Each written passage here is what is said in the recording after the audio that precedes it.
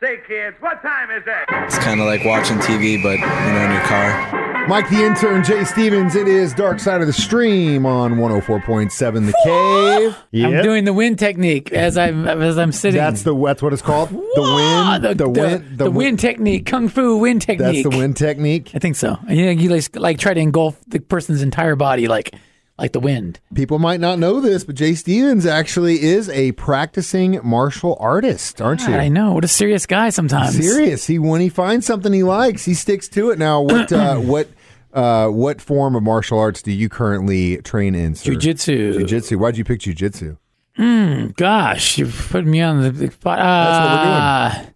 Because it's almost seemed like a superpower. It's like doesn't matter how big you are. Yeah, size kind of. Size comes into play, but it helps negate the size and strength issue. Small man can beat larger man. Yeah. It happens all the time. You see it all the time. Yeah. Based on how they fight. That's cool.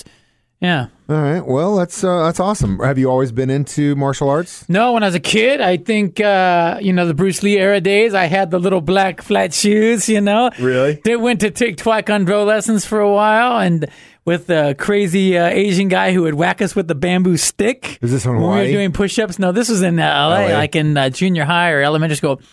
Didn't stick with it then. Wish I would have stuck with it, but didn't stick with it. You'd be a black belt now if you did. Oh, yeah, I got to back belt a long time ago. What would have happened if Jay Stevens stuck on that? With Taekwondo. Yeah. What a path. Everyone was doing I feel like David Lee Roth now. Yeah. Whatever his thing is, that it's true though. He studied this form of martial arts where it's basically where you can go from the sitting position to killing someone in one move. Bruce Lee? No, David Lee Roth. Oh.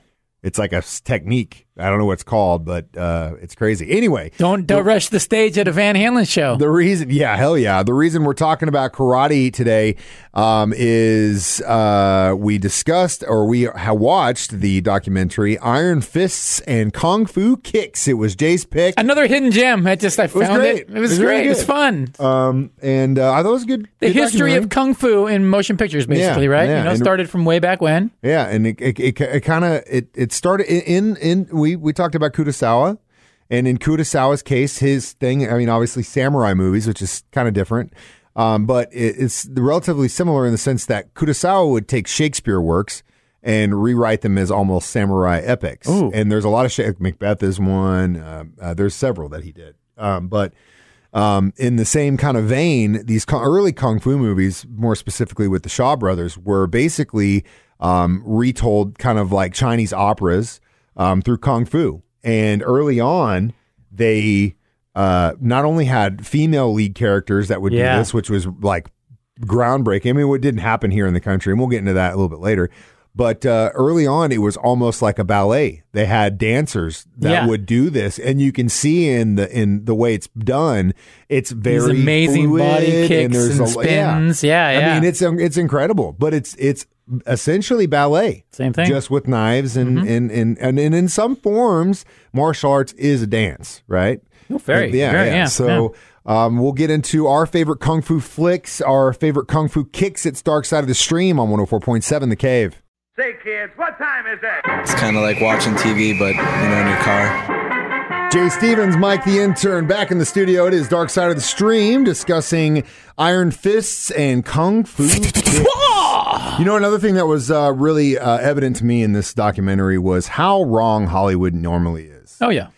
Because for a long time, they didn't feel like, an Asian actor could, be the lead role. Yeah. It was always a white guy. Bruce Lee right there in the palm of their hands. Yeah, big time. And the Shaw brothers passed on because he wasn't full Chinese. He was half American, half Chinese, half Jewish. They made two didn't errors. like him. So and so then he gets basically, you're not good enough over there. He comes over here, same thing. They steal the idea of Kung Fu from him. Yeah. Don't put him in that either. Then they steal it. Warner Brothers steals it from him. But they get Carradine, it's such a great idea, like a Western Kung Fu. It's such a great idea. And had Bruce Lee been in it, I think it would have been phenomenal. It would have been epic. But it didn't happen, and it is what it is. He goes back to China and becomes basically their biggest. He's their John Wayne, essentially. Became huge at their time. Now, before everybody wanted to be Bruce Lee, right? Dude, I still do. Yeah. I mean, Enter the Dragon is arguably. I watch that movie on every other month basis. It's one of my favorite kung fu movies. I used to have nunchucks, throwing stars when I was in junior high. I practiced it all, man. Real side note. Well, I guess we'll talk about Bruce Lee. We can talk about that stuff later since we're already on it. That's one big part of this, and they go beyond Bruce Lee. They get into Jackie Chan, all this stuff. But Bruce Lee, really, when you think of kung fu, he is the man. He's the John Wayne. When you think of westerns, you think of John Wayne or you think of Clint Eastwood. It's the same thing with Bruce Lee and kung fu movies. My favorite, like I said, Enter the Dragon. Story time. The first nudity I ever saw in a major motion picture. My friend Travis Freeman, when we were in elementary school. Shout out to Travis. Travis, Cape Girardeau, Holly Boy. We were over at his house, did a sleepover, and he was like, hey, I got this movie called Big Boss.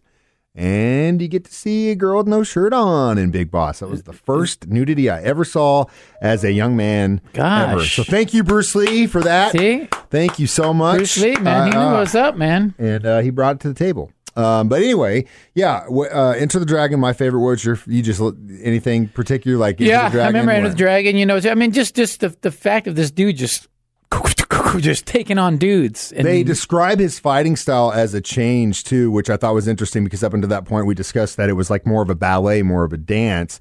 Bruce Lee was an accomplished dancer, more specifically a cha-cha dancer. He actually won cha-cha dancing contests in the 50s. There's photos, you Google it and you can see it. And he used that technique in his fighting style where it wasn't fluid. It was boom, boom, boom, boom. Boom, boom, boom, boom, boom, boom, boom, boom, boom, boom, boom. Real shoddy, quick.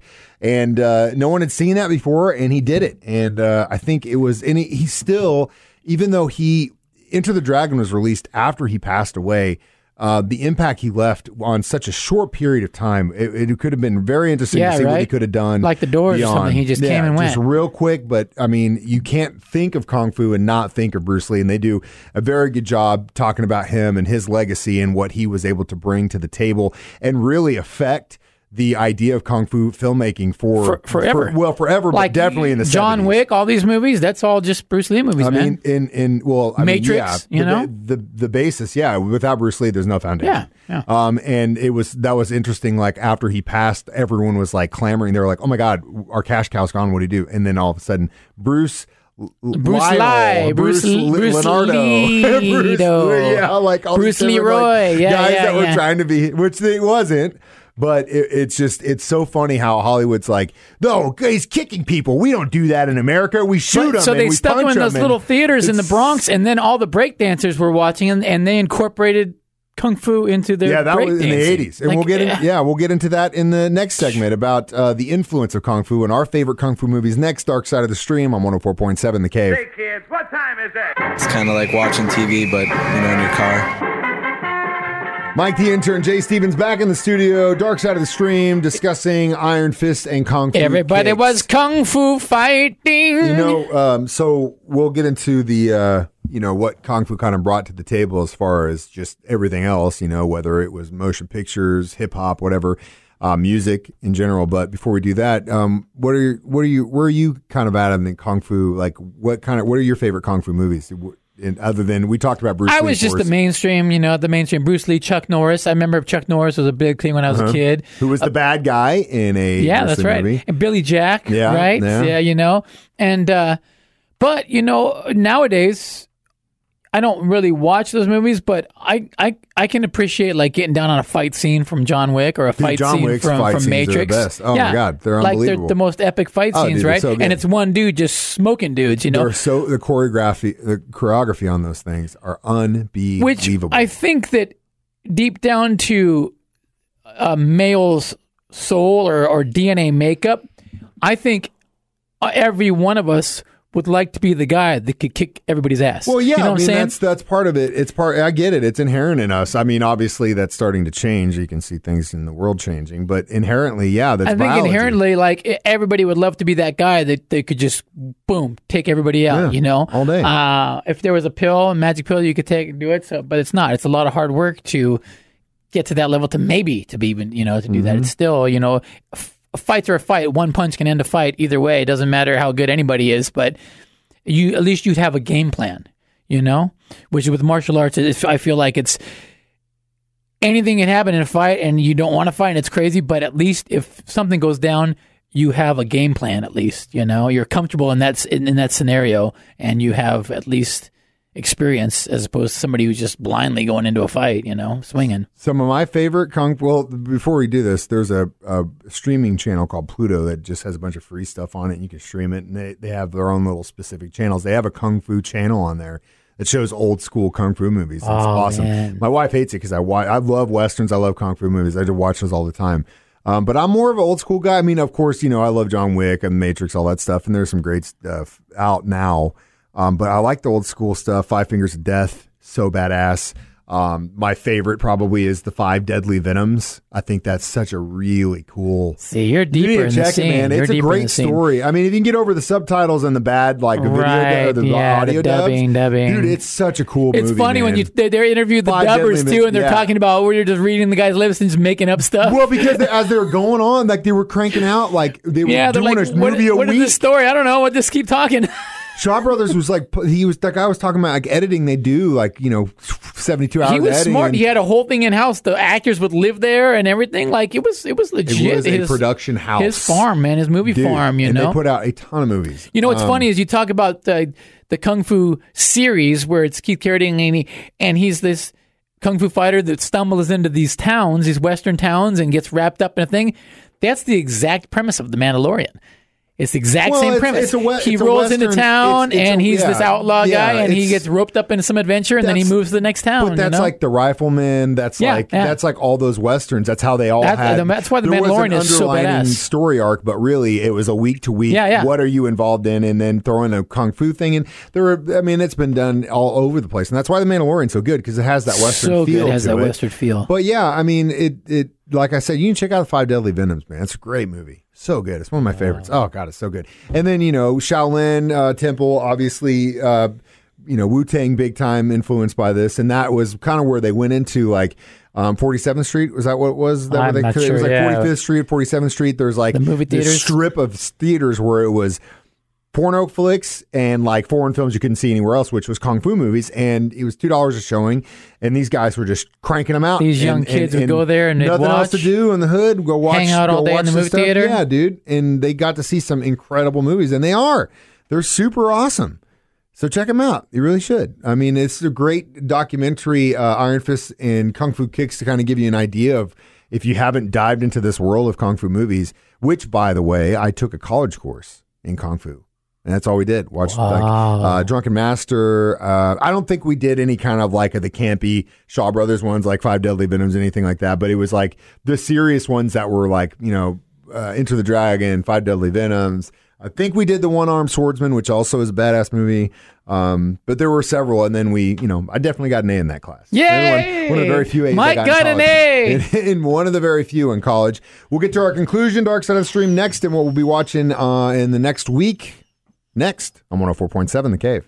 Say, kids, what time is it? It's kind of like watching TV, but, in your car. Jay Stevens, Mike the Intern, Dark Side of the Stream, back in the studio discussing Iron Fist and Kung Fu Kicks, a really good documentary on Netflix. And God, I had something on the tip of my tongue just now that I wanted to play. While you think about that, in this rating system, how many fingers of death would you give this documentary? This documentary?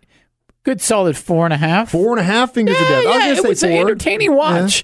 Yeah, it was made really cool, and it kept my attention. And it was like a history, and it was a brief history. It wasn't crazy long. Wasn't too long for Jay Stevens. It was about an hour and 40 minutes. So I congratulate you on a longer than an hour movie, which is good. And it was interesting because I didn't really know the history that deep like that, and it was fun watching that. Going back to speaking about that, don't rush the stage at a Van Halen show because David Lee Roth will take you out. Do you ever see that video of Tool performing? Oh, and the fan runs up, and the dude full on, because he's like a brown belt in jiu-jitsu. Yeah, he's jiu-jitsu. He just full on throws the guy. Piggybacking on what you said, size don't matter. Like Maynard's not a big guy, little guy, but very strong. Got underneath him, flipped him, jumped on top of him, choked him with the mic cord. Done. You're done. It's hilarious. He knows. And he kept singing. Yeah. And he didn't miss a note. No. Dude, he's intense. Google that on YouTube if you want to see something funny, man. I give it 4 fingers of death. Jay gives it 4.5. Check out the documentary, Iron Fist and Kung Fu Clicks, especially if you are kind of, you know a little bit about Kung Fu, you like action movies, you're going to get some really good suggestions of movies you should watch, which you can really watch anywhere. And it's right cool, now. the transformation, how they started with, like, you say, the ballet and opera. Then they started to get a little bit bloody, some weapons, more action, more punches, more fists.